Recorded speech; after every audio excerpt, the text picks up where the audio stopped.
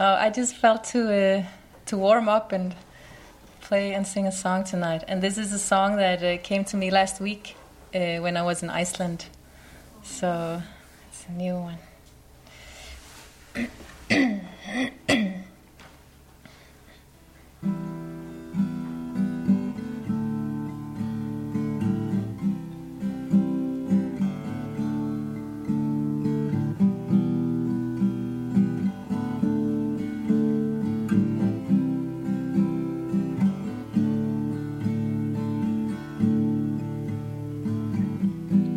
Lord, where am I? The world is passing by. A spark of light opens the sky. It reflects in my eyes.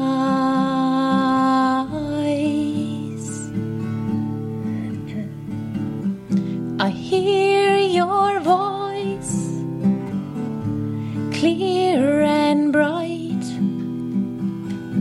soft and calm. It rests my mind in the dark with the candlelight. It's you, my Lord. I find it's you, my Lord. I find, Lord, who am I? The truth I cannot deny. You sing me a sweet lullaby that lifts me high above the sky.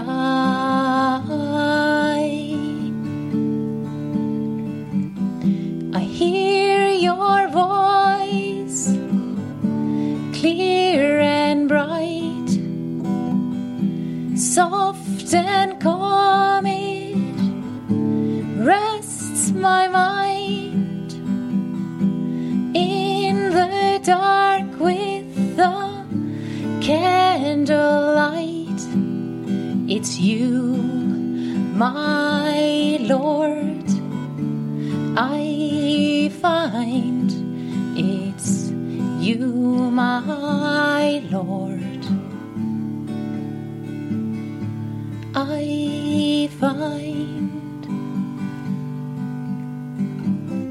I find you lighting up the dark.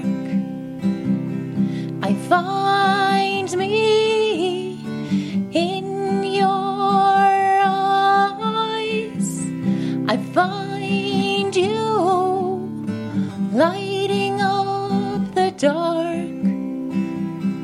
I find me in your eyes, in your eyes.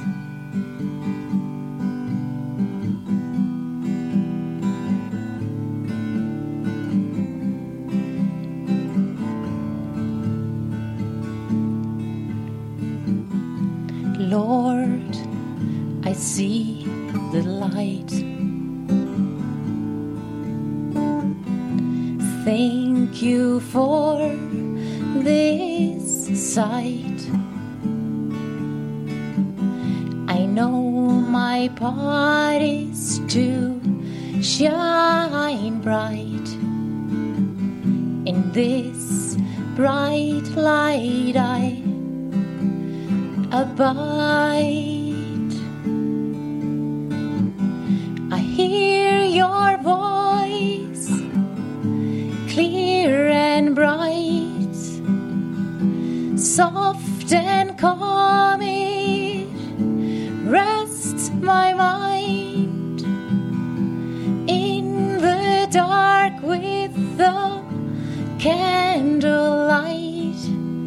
it's you, my Lord.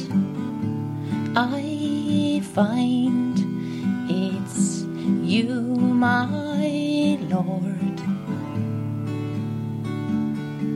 I find in this light it's you I find.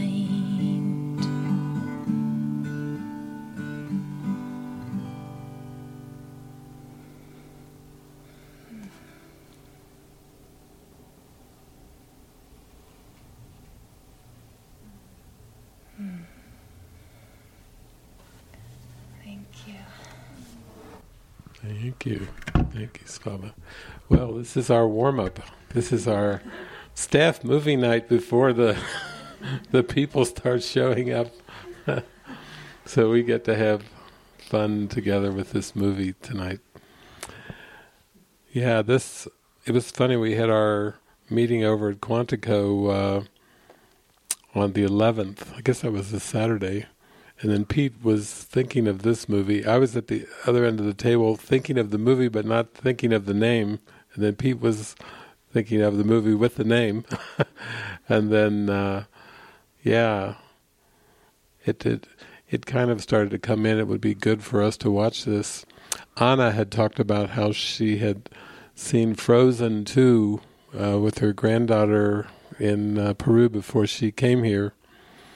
And I really liked Frozen 1, and I really liked Frozen 2, but I think Frozen 2, it got a little deeper into what's underneath the world. Like in Frozen 2, it was, there is a story that was passed on from generation to generation to generation, and everybody just accepted the story. And then it had a lot of limits, like all stories, and very much like this world where, things are passed on from generation, education's passed on, traditions are passed on, and there's a lot of limits with it. And then in Frozen 2, it turns out that Elsa is part of a journey of discovery to see that the whole story is based on a lie, that a lie was at the origin of all the stories. And I thought that really relates to this world very much, and it also relates to this movie we're watching tonight, City of Ember, because there's just a lot of roles and traditions, and then there's usually, out of all the population, there's usually just a few that start to suspect that there has to be something more. Like, it just doesn't seem fulfilling. It just doesn't really feel that love created this world, because it doesn't have the fulfillment. There's so much scarcity in it. There's so much lack.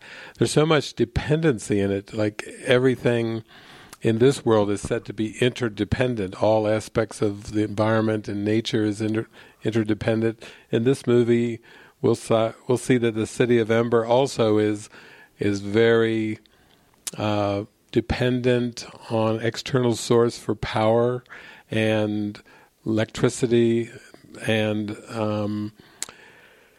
so there's always like a lurking fear, like if something gets turned off or something runs out, just like in this world there's a fear of loss of enough food for the planet or enough fuel for the planet, and there's all the concerns.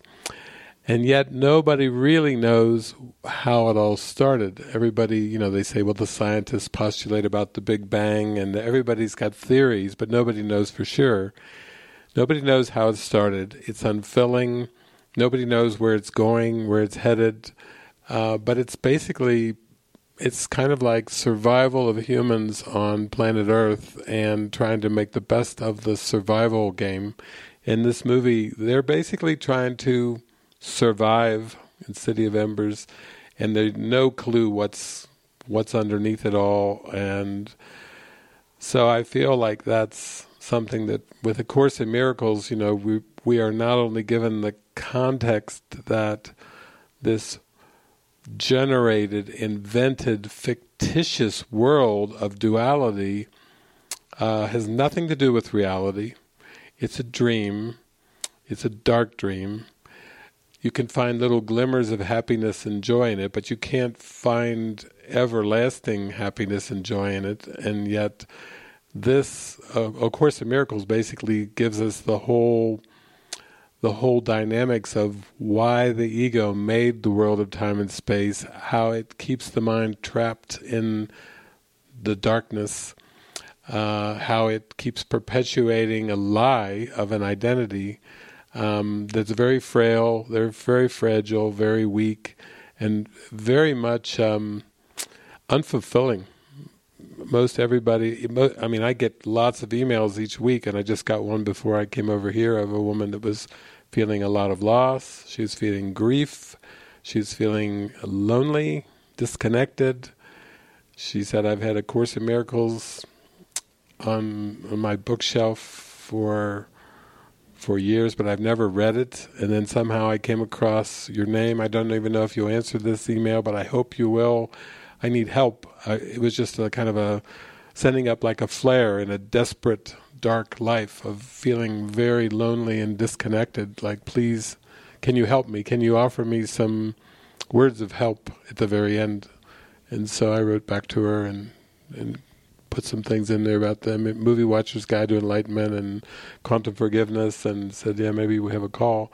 But that's why we're showing this. I think what I like about this movie is there's a little spark in joining around there must be more, and there must be a way out of this world.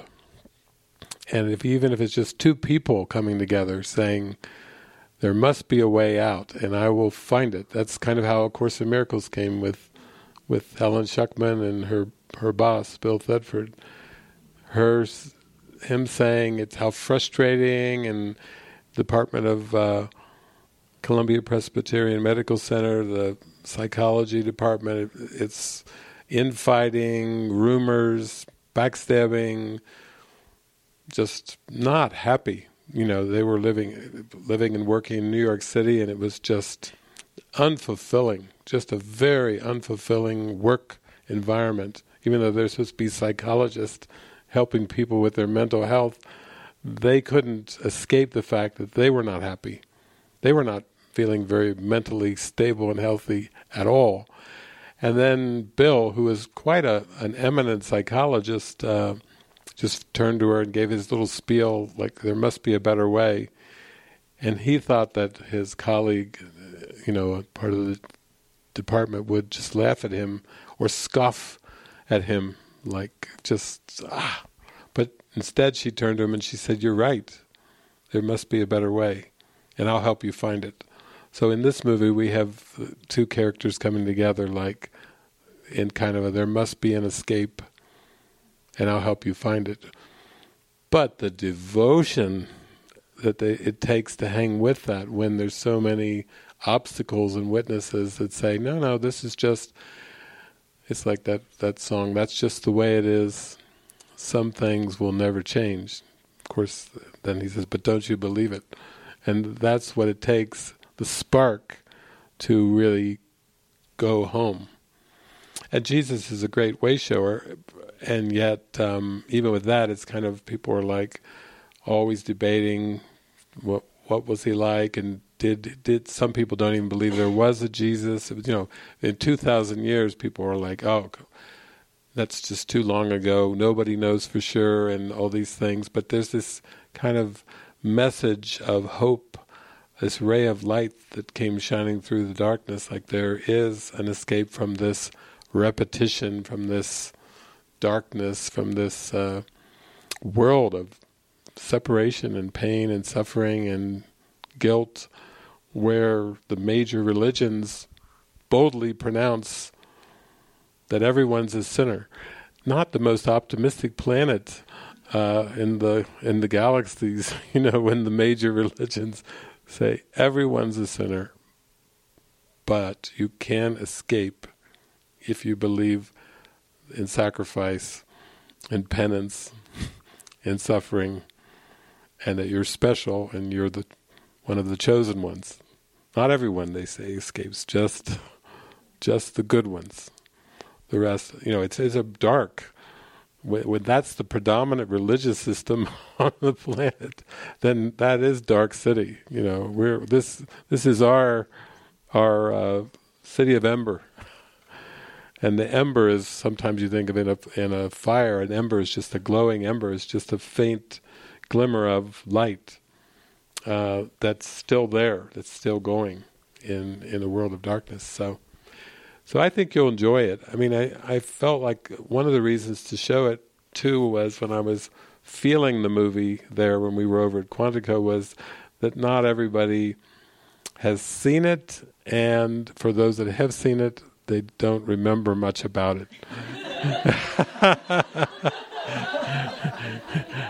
It's unmemorable, but somehow Jesus would like us to see it. Maybe He wants us to remember it, something about it. Like, remember, there's something important. Bill Murray's in it, and Timothy Robbins is in it. Yeah.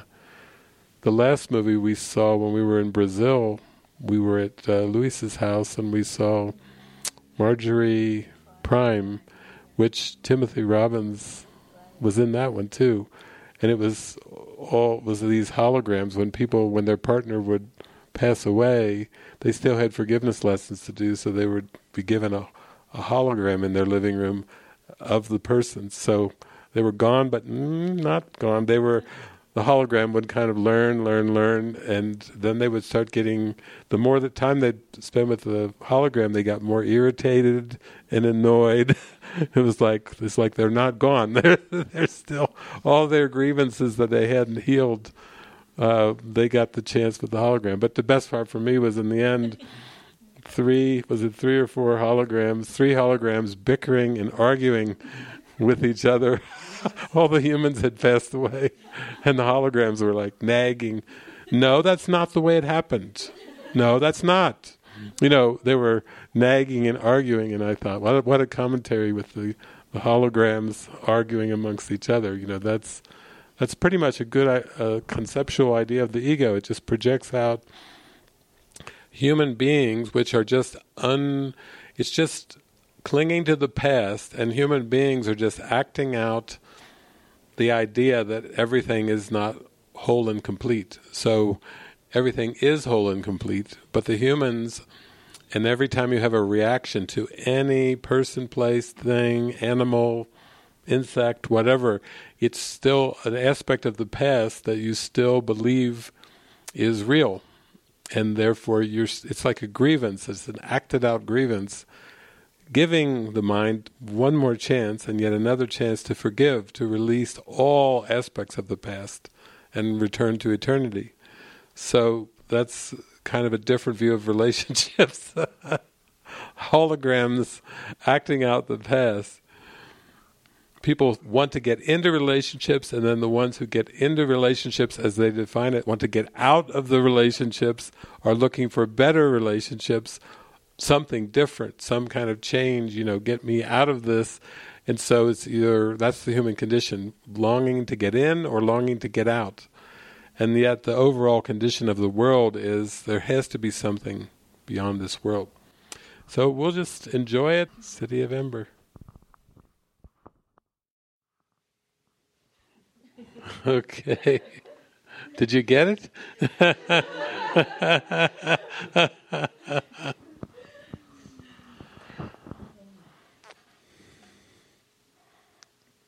Do you know what's in the box?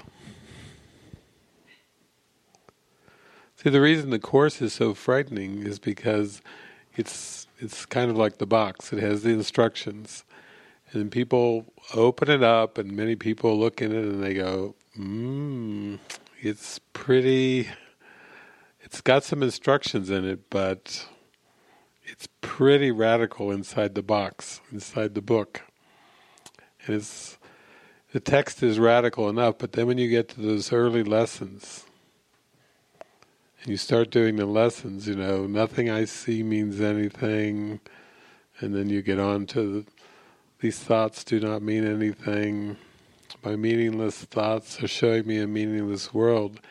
It's basically teaching you that you, as you perceive yourself, don't exist. And that's why everyone's afraid of the Course.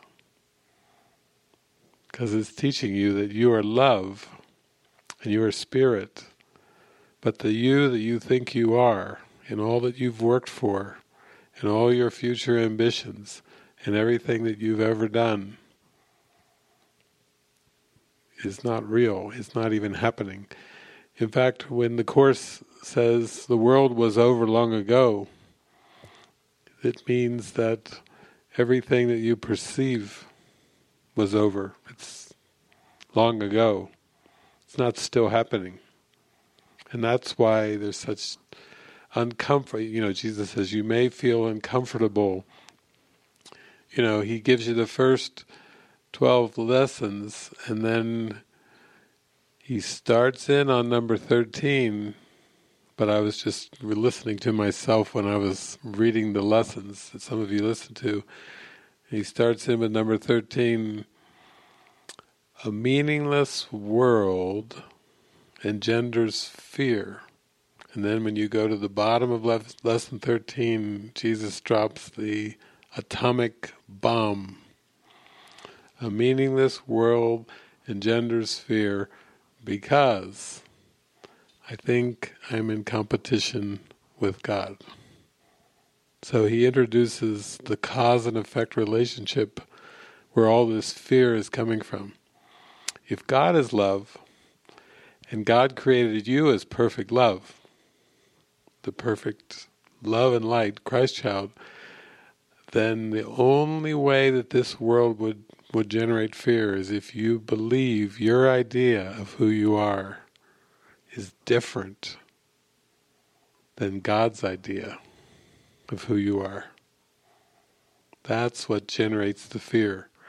If you're flesh and God created you as spirit, then that means, it's not a soccer game competition. It's not a competition between the men and the women. It's not a competition between the countries. It's not a competition between all the things, companies competing for customers. No, that's all a projection of the competition idea. It's the belief in the mind that you can be something different than God created you engenders fear. Not the world. It's the belief that you can be something that you're not.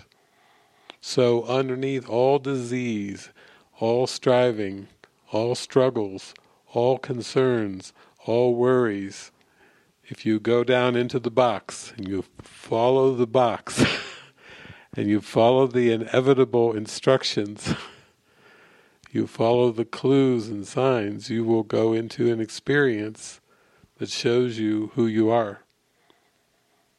But it also renders this world as completely unnecessary. So it's an experience. Jesus doesn't say in the Course a theology will come that when you're doubting, we found the hidden theology, now we know what to believe. No, he doesn't say a theology will come to end your doubting. He says an experience will come. Experience of joy. What did Ken post the other day on the internet? Truth is joy. You said it was like it bowled you over when you saw that in the Course. One sentence, truth is joy. But that's what it is. So it must mean that we simply join in purpose. We join, we collaborate, we communicate, we openly communicate, we fully communicate. We realize we don't have any secrets, we don't have any private thoughts, and in the end, why is that important? Is because Jesus says, wouldn't you want to enter the holy instant where you know who you are? If you would enter the holy instant, you cannot keep any thoughts to yourself. You would keep nothing hidden. You would simply have, he says, wouldn't you rather be in communication with everything and everyone? Simultaneously, really. That's what heaven is. To be in total communication, even beyond the words, just a known light, a known communication.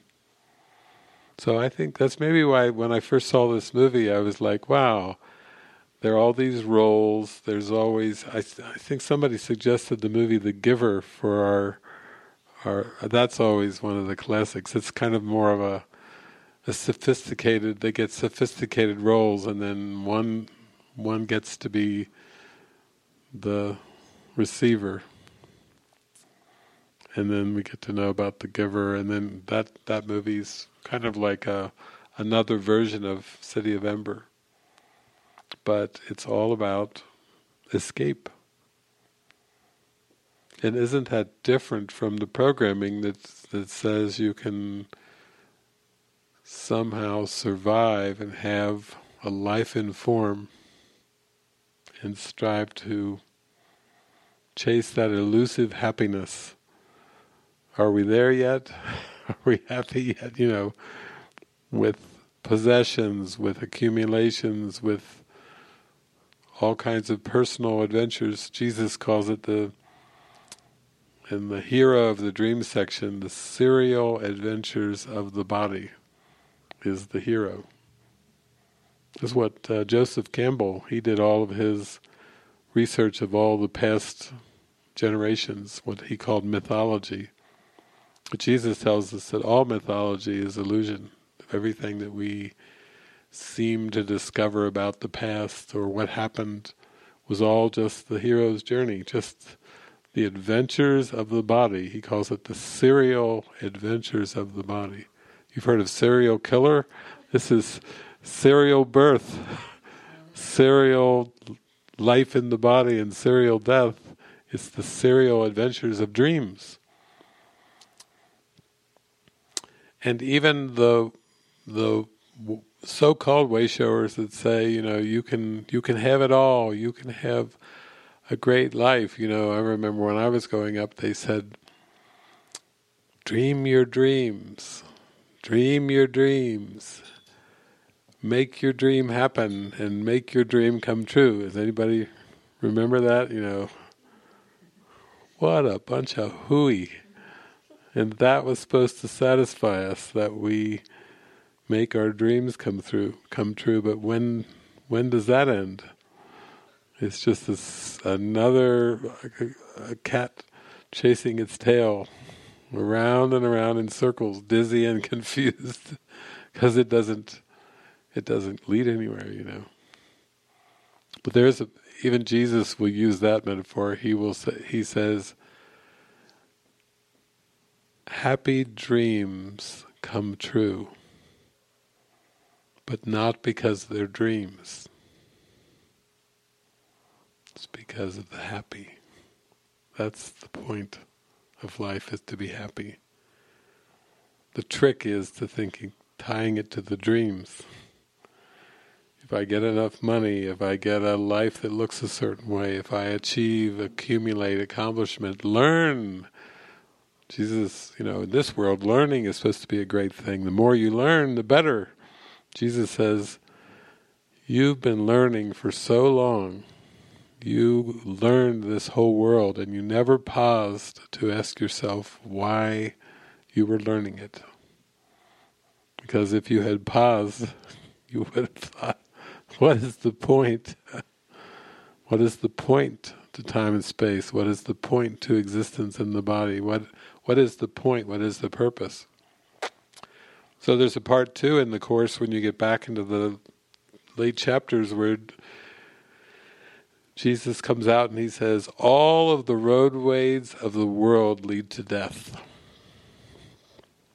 And men have died upon seeing this.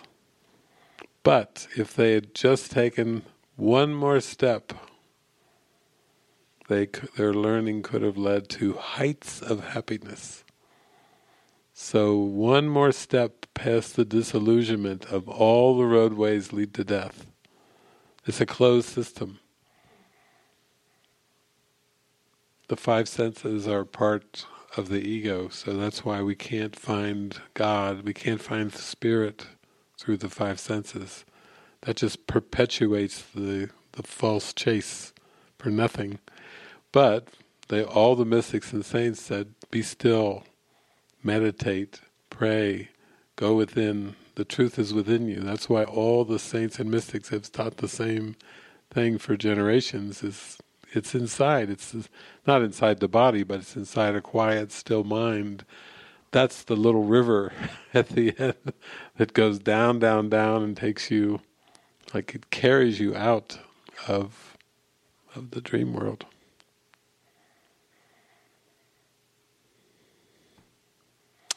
So it's quite a letting go of everything.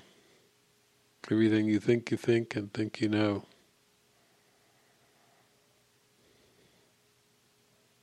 But I promise you, the more clueless you become, the more you really start to feel, I don't know what anything, including this, is for. I do not know what anything is for. I promise you that is where the happiness is. What they call clueless, carefree, and carried. They were literally carried.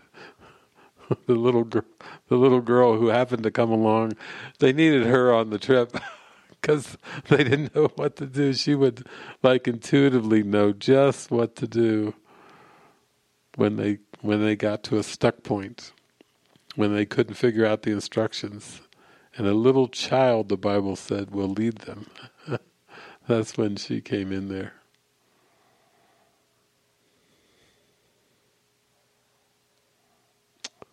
Yeah, I think that's pretty profound.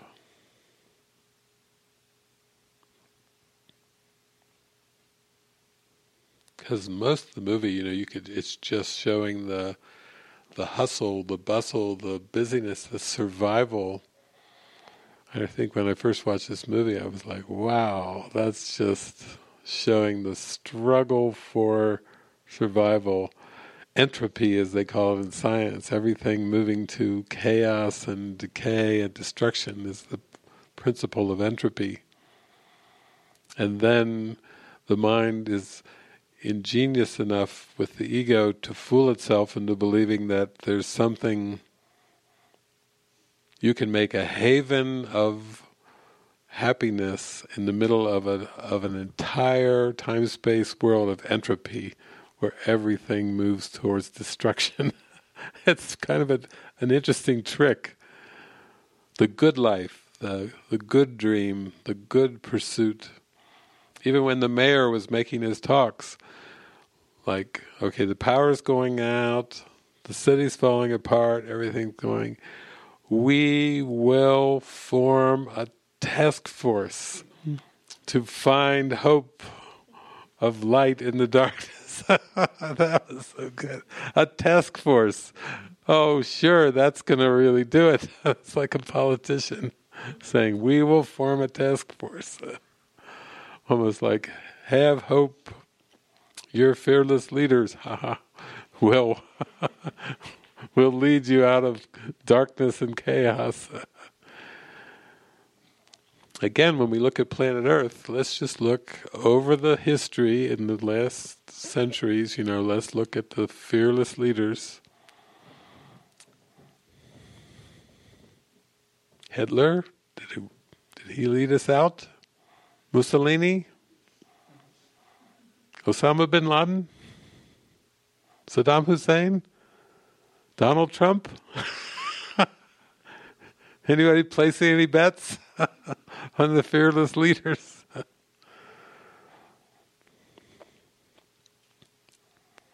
And even the ones that really did not hold political office, like Mahatma Gandhi, he said the way was through nonviolence and peace.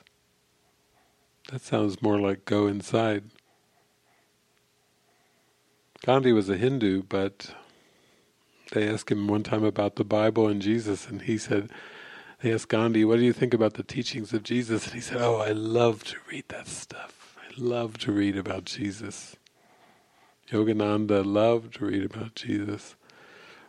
I met Muji when we were over in Sahaja. And Muji was so happy to tell us that if we walked up the mountain, walked a certain way, we would see this little chapel. They built a Jesus chapel, and Muji hand-painted the paintings in his little Jesus chapel. Muji's a great devotee of Jesus, and he painted all these paintings in there. I had to take your shoes off to go in there, like we do here. But it's the way showers are the ones that say peace. Find the peace. Don't find it by trying to make something of yourself in this world, but from surrendering. That's what all the great mystics and saints and avatars, they've advocated surrender. Let go. Let go of trying to make a life. It goes completely against all the conditioning, because this is a world of striving. You have to strive for everything, strive for absolutely everything. But how delightful to know that if you actually let go, everything will work out better than fine. Spectacularly, just by letting go. What everyone think of the movie? Well, it was really beautiful. Like this day, since I came here, I'm feeling this terrible fear that I have never experienced in my life. Like, it's funny that you're talking about the fear. Yes, I'm feeling like I'm going to die. So, like right now, came to my mind my family, and yes, I'm afraid to let go Daniela and my family. Like, what's going to happen with me? And it hurts me so much. I mean, I've always loved these movies about, like, they always find a way. You see, they go into the really dark to get to the light. But I'm so afraid of the dark. Yeah. But I don't want to look at it. Yeah, I don't want to. I'm scared. And then I'm shaking again. Yeah. So, and I don't know how to let go, if I have to stay with this fear until it disappears. I mean, I feel like lost because I'm not feeling the love that I wanted to feel here, you know. I'm just feeling so dark, like I have never felt in my life.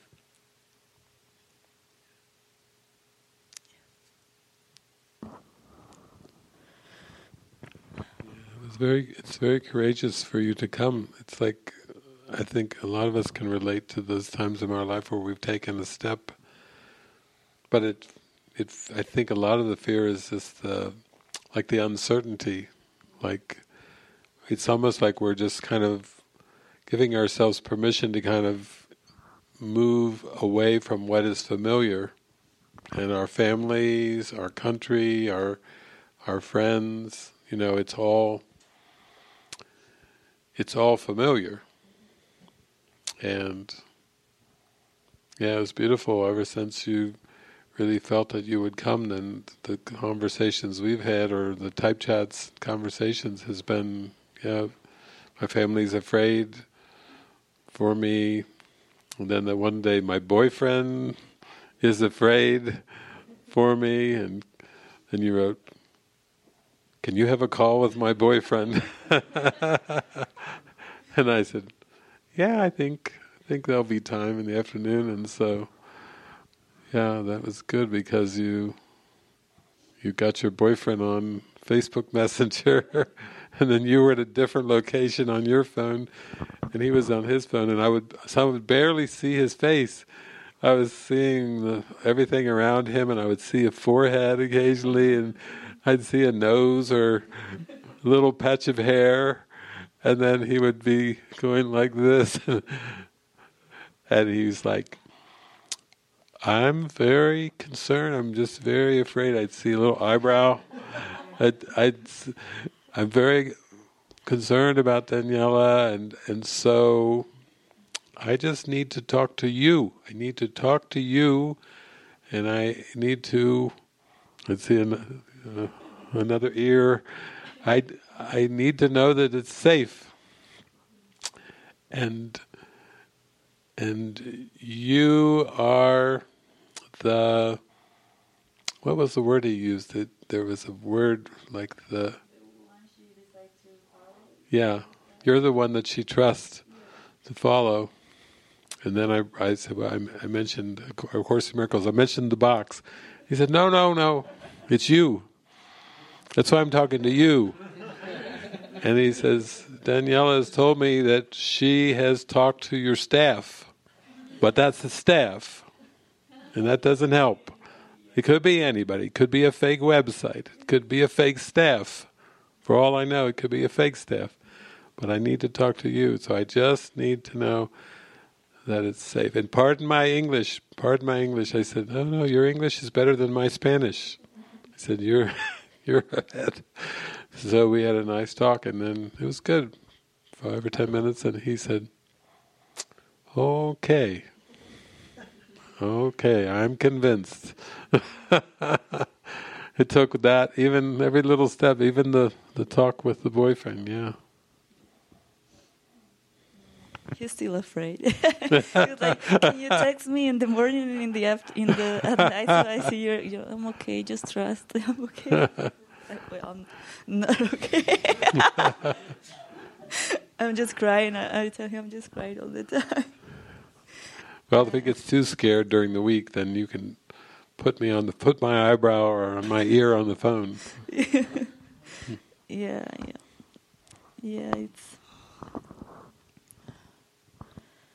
It's like I want to get to the experience, but I don't know how to let go. The uncertainty is really strong for me.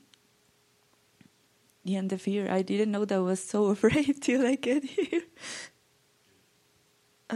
Since the airplane, it was like everything was going wrong, and I was like, should I supposed to go there? Everything is going like the wrong way, we have a lot of turbulence. And when I was leaving my country, like I was so afraid, like the policeman was believing that I have drugs. And then the policeman was like, it was a policewoman, and she was like, where are you going? To see who? And I was like, I was so nervous that I probably looked guilty. So I was like, oh my God, this is all in my mind, but I don't, what do I do? And I cried all the plane to Mexico, DF. I was crying because this is going to fall. Because it was so, I'm not afraid of flying, I swear, but I don't know. That time I feel like I was going to death. Yeah. So since I came here, it's been crazy.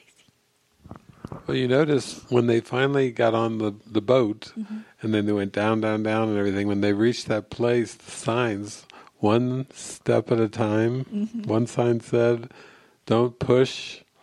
You remember at the end, it was like those are all the soft messages from Spirit. Mm-hmm. The signs were just like, just relax. Like all you can do is relax. It takes actually everything you have just to relax and say, okay, I'm here and I trusted and I got this far, so I'm just gonna trust. Because when we show up with trust like that, then the Spirit will speak through you through different people. With all these ones we have coming, what is there, about 40?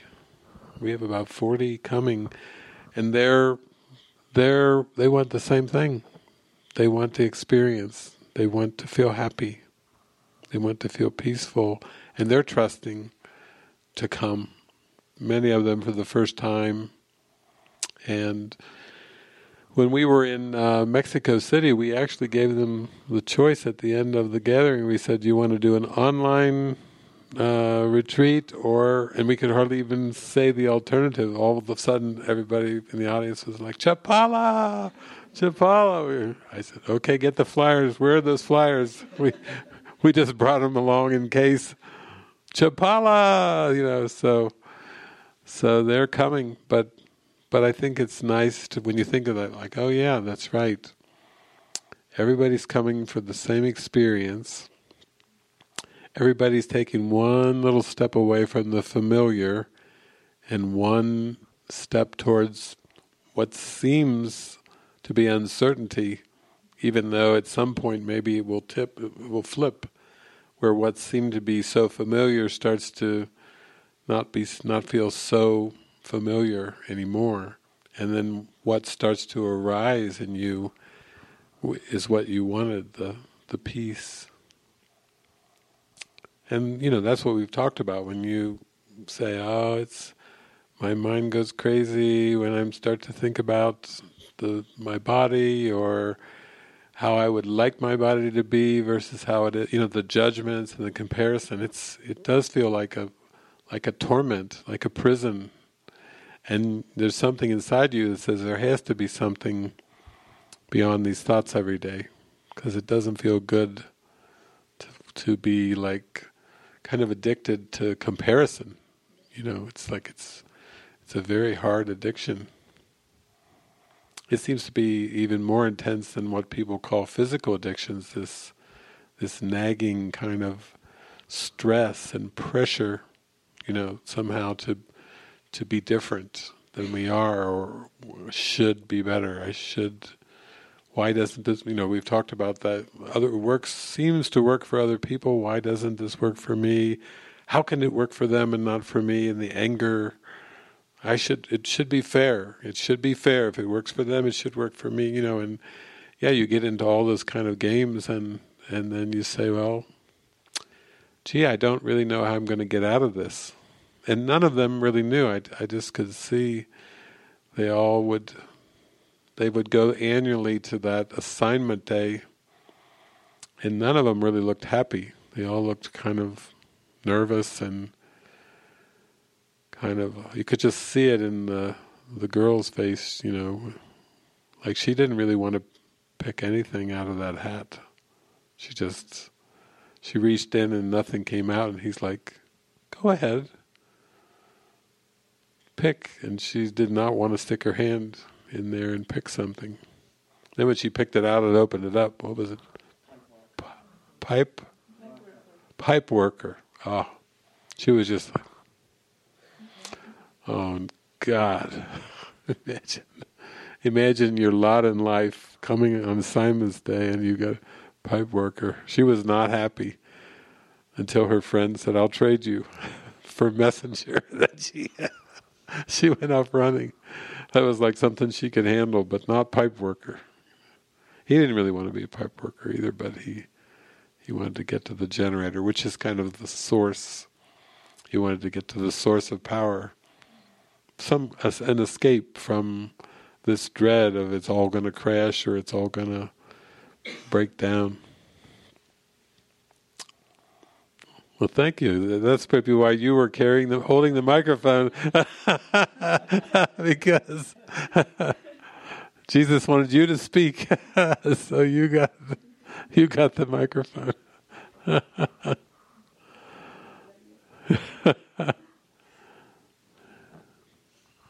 It's about like it seems like we need to do force task to save all the people from this world, like, yeah, I don't know if it's clear, but it's something about this, like how to escape without judging this world. Well, I thought it was good at the very beginning when they were talking about, in order to save people from pain and suffering and everything, they would make a world. It's very much like The Giver, the movie The Giver, where they try to make a world that's peaceful. And they actually have a lot of rules in this made-up world to be peaceful. Like you can't even, you get corrected even if you use the wrong word.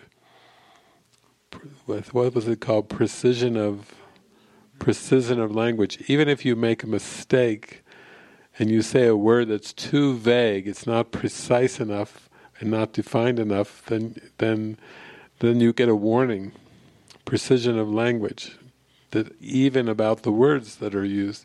But I thought it was kind of interesting that they were making a world, and they just arbitrarily picked 200 years, and then it was almost like there would be an escape, or there would be an end to the world, but they were going to try to give people a world without worries and concerns.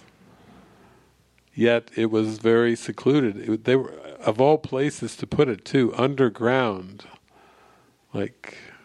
So their desire was to have a peaceful world, but they built it underground, and they put a time limit on it. So, to me, the escape comes, just like with the Frozen 2, the problem that Elsa couldn't see, that Annie, was it Annie, the sister? Anna. Elsa couldn't see it, Anna couldn't see it, the snowman couldn't see it, what was the guy's name? He couldn't see it, none of them could see it, because it all started with a lie. They were told, the whole whole community was told a lie at the beginning, and everybody just accepted the lie. In fact, I love the Martin Landau character in here, because he was the guy that was always falling asleep, and the kid was saying, "What's this?" And he's saying, I don't know. And he said, "You're supposed to know everything. You've been here the longest." And and then whenever he would get tasked with something, doing something important or whatever, he would just say the phrase, "It's not my job." I mean, talk about projection. Nobody seemed to be curious, and nobody was encouraged to go deep or to dig deep. In fact, she was told by maybe her aunt or something, don't dig too deeply. It's very obvious that everything was defending against something. Like, the question really is, what is it for? What is underneath it all? That's the one question nobody seemed to be interested in asking or receiving an answer for. Don't dig too deep, and it's not my job, it's not my concern.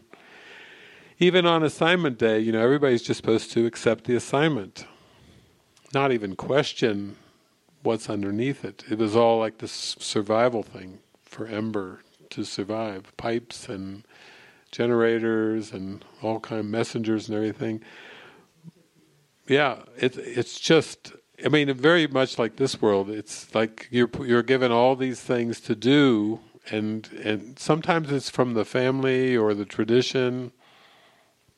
I have a friend, Seema, who was born to an Indian family, and she was on one of our online retreats recently, and she said, "Yeah, even before I was born, the family knew that what I would be before I even came out." And so when she was born, they all cheered and they all were happy. They went, "A doctor is born." Before she took a breath, she was the great doctor of the family, because the family had decided her life, what she would study and what she would do, and she became a doctor. And then all of a sudden she had to start to unlearn and reverse and undo everything. So she's been really at that, talking to me for years about undoing the whole medical doctor concept. But the escape, Jesus says this late in the text. He says salvation, and he does define salvation. He said salvation is for the mind. So you don't save people. You know how a lot of religions say, "Are you saved?" You don't save people. You don't save the planet. You don't save the solar system. You don't save Mother Nature. You don't save the rainforest. You don't save money.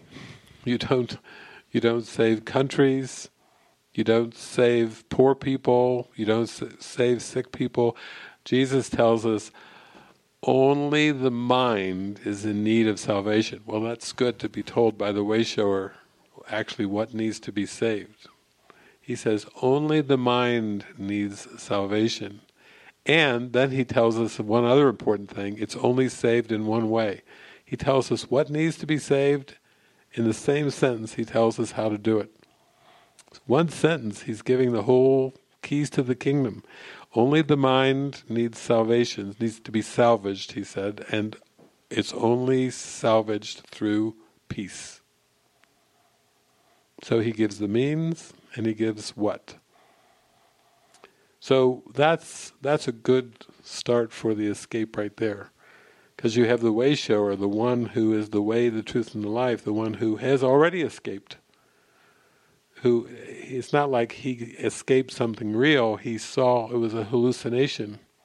And he woke up to the truth. So it's not like it's a salvation of something that's even still going on. It just seems to be going on, like it seems to be a hallucination.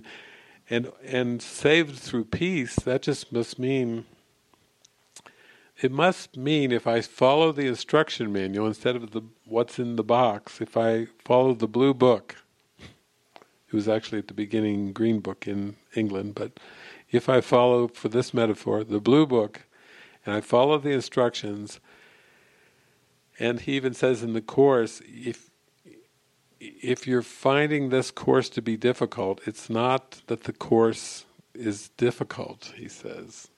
Perhaps you have not done what it asks. Well, that's pretty good. An instruction manual that takes you back to heaven, and it's not hard, and it's really not difficult. He said, this is a course in the easy and the obvious. It's a course in the obvious. And then he says, this course is not a play of ideas. So he said, don't just play around and tinker around with this, like, and recite it and make posters and sing songs and do all this stuff and do lectures and make your career out of talking about the don't. No, this is not a play of ideas. This is actually about coming into an experience, and that will set you free. He says if an experience will come along to set you free. It will end your doubting, he says. An experience. He doesn't say a theology. He doesn't throw anything out. He doesn't say you'll flip the switch. No, he just says an experience will come. And so basically he's encouraging us to go for that experience. So I think it's good. And like you and I were talking the other day, he doesn't really ever say repeat the lessons. You know, if you go through those lessons sincerely, and it even says at the end of the lessons, the last 5 lessons, this holy instant what I give to you, be you in charge. It's basically saying the whole lessons are just to put you in touch with Jesus or the internal teacher, and then your lessons are complete. Then henceforth follow the voice for God, follow your guidance from there. It doesn't say you have to just do these lessons over and over, year after year. It's like it's putting up a Christmas tree. Okay, let's get a Christmas tree, and who's got the lights and the tinsel. He doesn't want a bunch of rituals. He wants you to follow the instructions and follow the guidance so you can share your joy and share your happiness. But in the end, he does use the escape word fairly early in the workbook. The first time he mentions escape is workbook lesson 23. Which I think is pretty significant, because that's the first time he mentions the escape word. And he says, I can escape the world I see. If it's a hallucination, he's basically saying I can escape the hallucination by giving up attack thoughts. And what are attack thoughts but judgments? What are attack thoughts but grievances? Our real thoughts that God gave us are not attack thoughts. And people always go, I don't even know what a real thought is. All I know is attack thoughts. And I say, well, I am as God created me as a real thought. That's a real thought. I am a spirit. I am not a body. I am free. I am still as God created me. That's a real thought. I am still as God created me. It's like that has to be underneath a whole haystack full of attack thoughts. There has to be a golden needle maybe it's buried under a lot of hay, but it's still there. It doesn't mean that needle is gone. I am as God created me. So you were asking about the escape process. there's different times in the Course. I mean, there's one section called I Need Do Nothing where he says, if you really want to show loyalty to me, Jesus says, this is the most important thing you can do, is say and mean, I need do nothing. Now, when you try to really be loyal and do that, then you notice the ego is like, oh, be practical, it comes in with its practical things, and what about this, and what about this? But just for a moment, what if that route of just giving yourself over to that I need do nothing, I don't have to say I should do anything. I should please my parents, I should do the right thing for society, I should follow Michael Jackson's song, heal the world, make it a better place for you and for me and the whole human race. No, not that even. We're not even going to try to make the human race better, because the ego made the human race. So it's not really a good goal. Seek not to change the world. Wow, that's an interesting one to follow. To try to have a motive of peace without trying to make the world a better place. That goes against all the programming too. There's so much of the programming when we grew up as... I remember I was taught things like whenever you visit a place or you're in a room or whatever, always leave the room in better condition than when you entered it. That's what I was taught. Always leave the room in better condition than when you entered it. So I'd be like looking around, did I mess anything up? I can't leave any dirt or fingerprints or footprints or anything, leave it a better place than you found it, and there's all kinds of things. Another one was, if you can't say anything good about someone, don't say anything at all. The ego finds that very difficult. Don't say anything. It's like, hush. You can't say anything good, but that's pointing to more what's your thoughts. Because if you have judgmental thoughts, doesn't matter much whether you say them or not.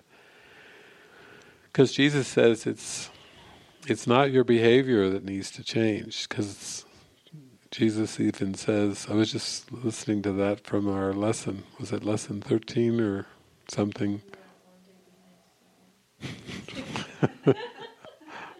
Swami was like, I missed today. I said, oh, okay, whatever. We're one day behind. Okay, whatever. But we got to the one where he said, he was basically saying that he had to work with our thoughts, because if we hand our thoughts over to Jesus and let Him handle everything that does not matter, which is the body, the puppets, everything of time and space, everything works out beautifully. But if we try to correct the behavior, then we still think we're doing something real. And he says, nope, there is no change at that level. You can change the behavior, but that is not any change at all. It's almost like it's totally insignificant. Like you are fooling yourself if you think you can correct and control at the behavioral level, because that's a projection. And the problem is a misperception anyway. And you can't make the correction in the form, you have to make the correction in the mind. So I think that's another key. The mind needs to be healed. It's only healed through peace. And if you start to realize that your joy and your happiness is given you in this moment, and that you can come under guidance, under the guidance of Jesus. We talked about that on that group talk that we did with your group in Brazil, that if you can come under that guidance, then that's it. You're right in the tractor beam of the escape. And then he does say everybody is given a special function. So whatever it seems to look like, but that special function has to be given moment by moment by the Holy Spirit or Jesus. It's not where we kind of decide on our own, oh, I want to be this or I want to be that. Like those assignments, we can put all these names and make up what we're going to do, but that doesn't really get us anywhere unless we just listen and follow the joy, the inspiration. And in one sense, you do have to let go of the programming, because if you follow the programming from the past, there's going to be lots of shoulds and oughtos. I don't want to let this one down, I don't want to let this one down. You were saying when we went to the mall the other day, you said, my mom wants a baby. Yeah. And she was saying, I need you to give me a baby.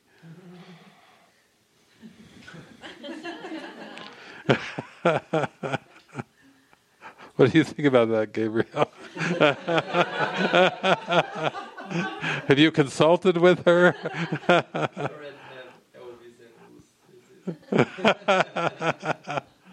But that's the funny thing, of having somebody tell us, I need you to give me a baby.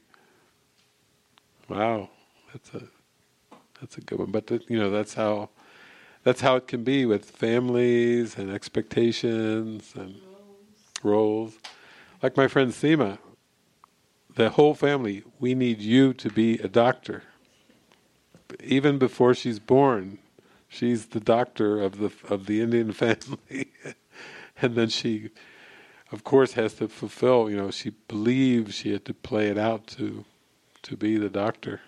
It didn't make her happy, but that was part of a destiny, karma, whatever you want to call it. But then there's something beyond the karma.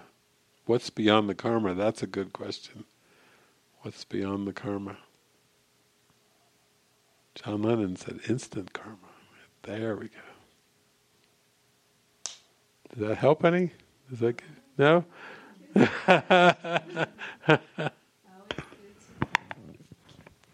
These characters, like the singer, the woman that was so apparently happy and joyful with the singing, like she bought it. She totally bought it. Yeah. But it doesn't feel happy, even though it apparently looked happy, because she was always smiling and everything. But the conditions and the whatever is around, and it brought to mind this idea. We want to believe something so badly that we completely forget how we feel, and we leave the script. Right? We create a script in our minds, and we sort of try and make everything fit in. No matter what's happening, we make it fit in, and then we disconnect from our feelings, don't we? And that's the trap. Yeah. Yeah, I did notice the singer kind of seemed happy, but then when I watched more, in terms of the singing ritual every year, and then they sing the same songs. Then I started to listen to the lyrics of the song, and it was more of like, we're hoping for the light. They're hoping for something one day in the future. So it was like, well, the more you really go inside the singing, and then you could say, well, if the miracle is involuntary, then that could be something that would be wonderful, would be to have spontaneous, involuntary singing, which I sometimes do in my gatherings. But it's not planned. I have it's very involuntary, just like the words are very involuntary for me. So I don't ever have the thought, will I sing today or not, or will people like the singing or not, or will they boo, or no, we want nada. I don't have any of these thoughts. Because it's entirely involuntary. There's not a thought for it. And in one sense, I think that's what really Jesus wants us to live, is an involuntary life, where we focus so much on our purpose, so much on our function, so much on just happiness, present joy, lightness, ease, connectedness. We focus on that, and then everything just flows from that state of mind. So we're not then in the doer. We can't, if I'm not thinking about singing as an action, and to me it's just a state of mind, like the Song of Prayer. If I'm in the Song of Prayer, and I'm in the connection, the alignment, the joy and everything, then it won't be seen as a thing.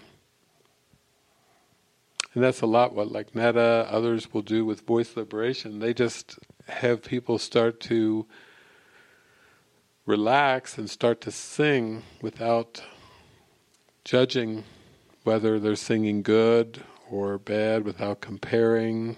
First to get, like with the movie, that was what she was working with Soren, was just singing. And Jeffrey's singing. Jeffrey, we've shown that movie sometimes, and somebody will be in the audience and they'll go, "Jeffrey, oh gosh, man, you singing there. Don't know if I can make it all on my own. Oh my God, that's all I needed in the whole movie." Just to see, they're just so happy that they saw Jeffrey just going for it without any concern, because Netta was saying, just do it. And then she would say, to Susanna, "You can join in at any time, no pressure, just you can join in." And she was just inviting them to sing and inviting them to express.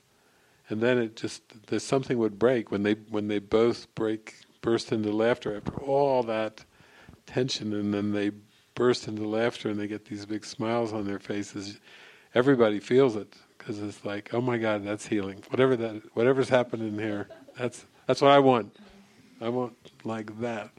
And then we showed it in the monastery, and I watched that session. Soren was getting beamed in from Spain, I think. And then when they were starting to wrap up the session, I watched the whole center row leaning, "Soren! Soren!" I was like, oh my God. It's just like, they were just so grateful for what they experienced. And they had him there talking, like, "Soren, Soren. Hey, Soren!" It's like, because there's that joy of it being involuntary. I think that's, people could relate when he just started. You could see it all over his face, and people could relate to that. They knew he wasn't acting. You could call it a movie, but he was not acting.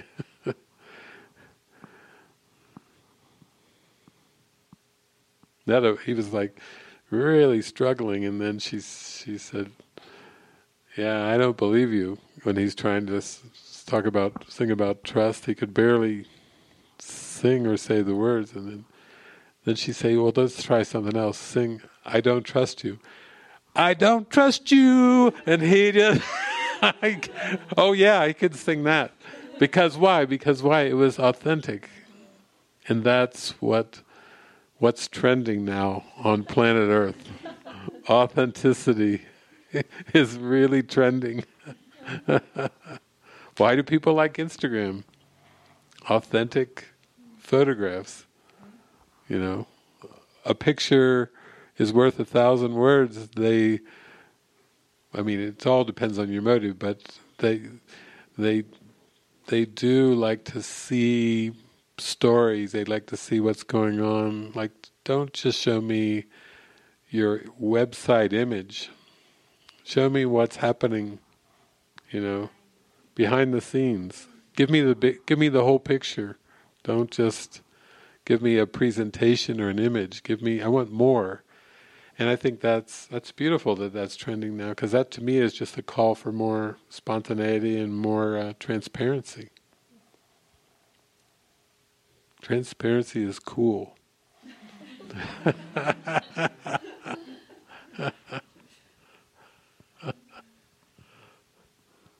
It's trending.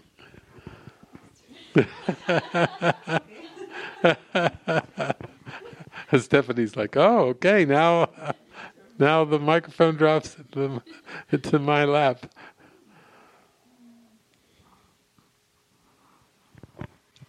Yeah, first of all, thank you that I can be here. That's really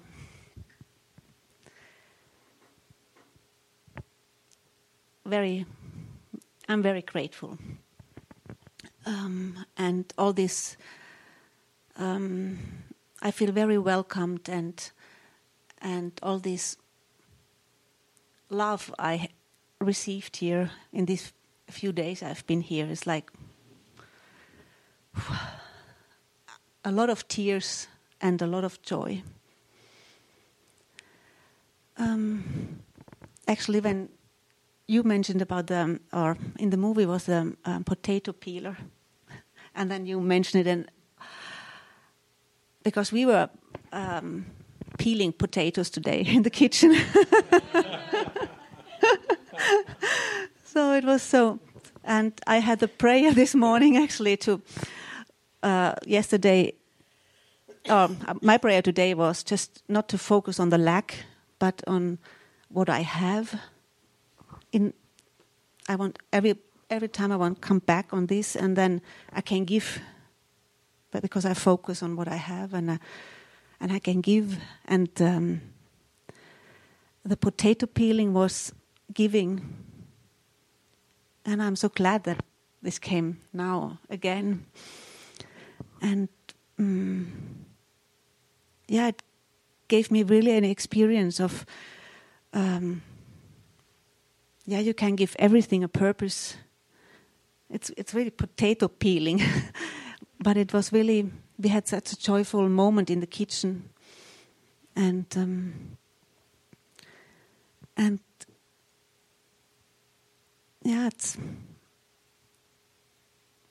this is really an experience. Yeah.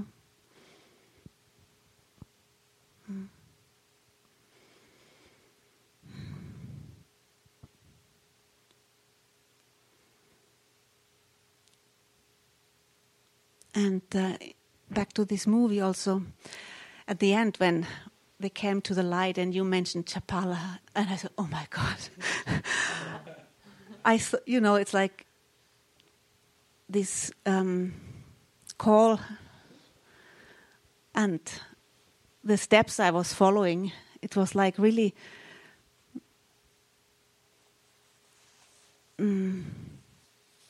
somehow it's like, wow, yes, there are these all kind of happenings, and somehow it was really beautiful to see I'm in Chapala now.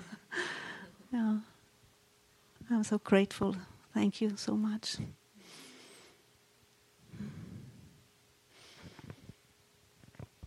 Yeah, it's a nice idea to just start to just open to the idea that everything without exception is happening for the mind, not so much for the person, but for the mind.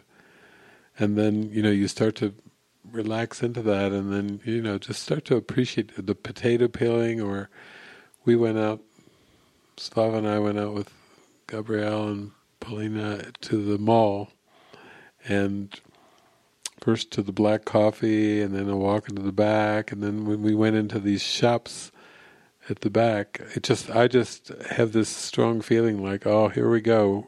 This is so much fun because it's all for us. And then the owner was there, and Gabriel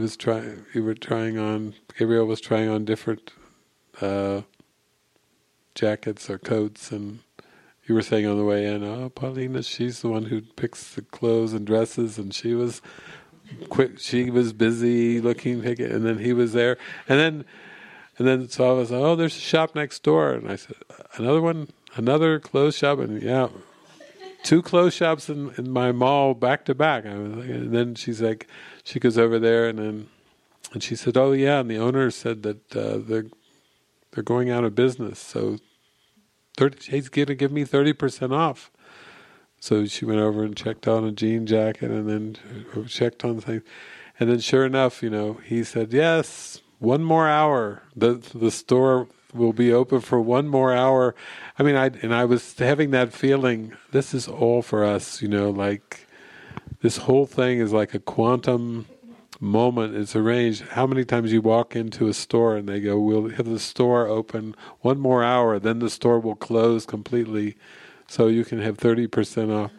And so I was like, oh, this is all for us. And so it got lighter and more playful because there was a beautiful gold 3-dimensional love sign there, and then decoration, and then Svava and Pauline were both saying, oh, we want that. How much will that be? They started trying to buy they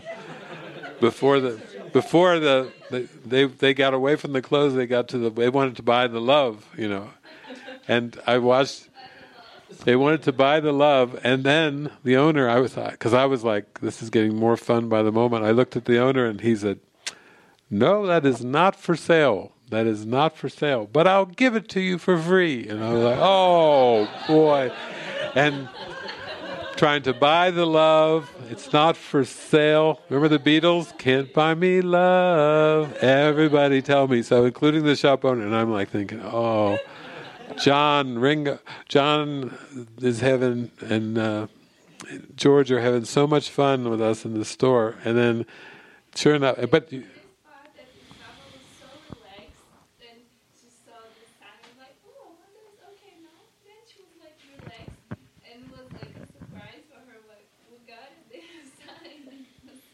Yeah. Then we got it home and we found out it had batteries and you turn it on and lights, and we had to get new batteries for it. But it's more that feeling. It's all for one purpose, and it's just for the purpose. Like Jesus said, only your mind needs salvation, and it's only through the peace or the love or the laughter or the joy. So that. And you can start to just feel it, like, oh, the Spirit is so playful with everything. You can just let it start to transfer to everything that you perceive. And that's the escape. It's not to take anything seriously, not to take anything in a heavy way when I was raised, I would ask people about things. Like I was quite curious when I was younger about this thing called guilt. I really had some questions about guilt.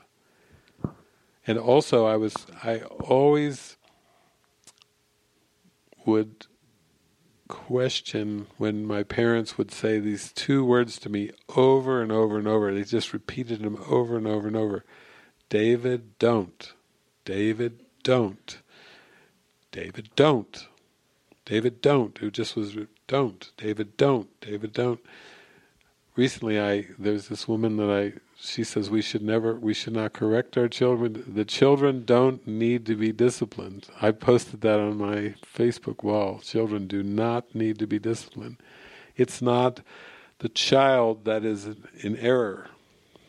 It's the perception of the parent that is there for correction, not the child.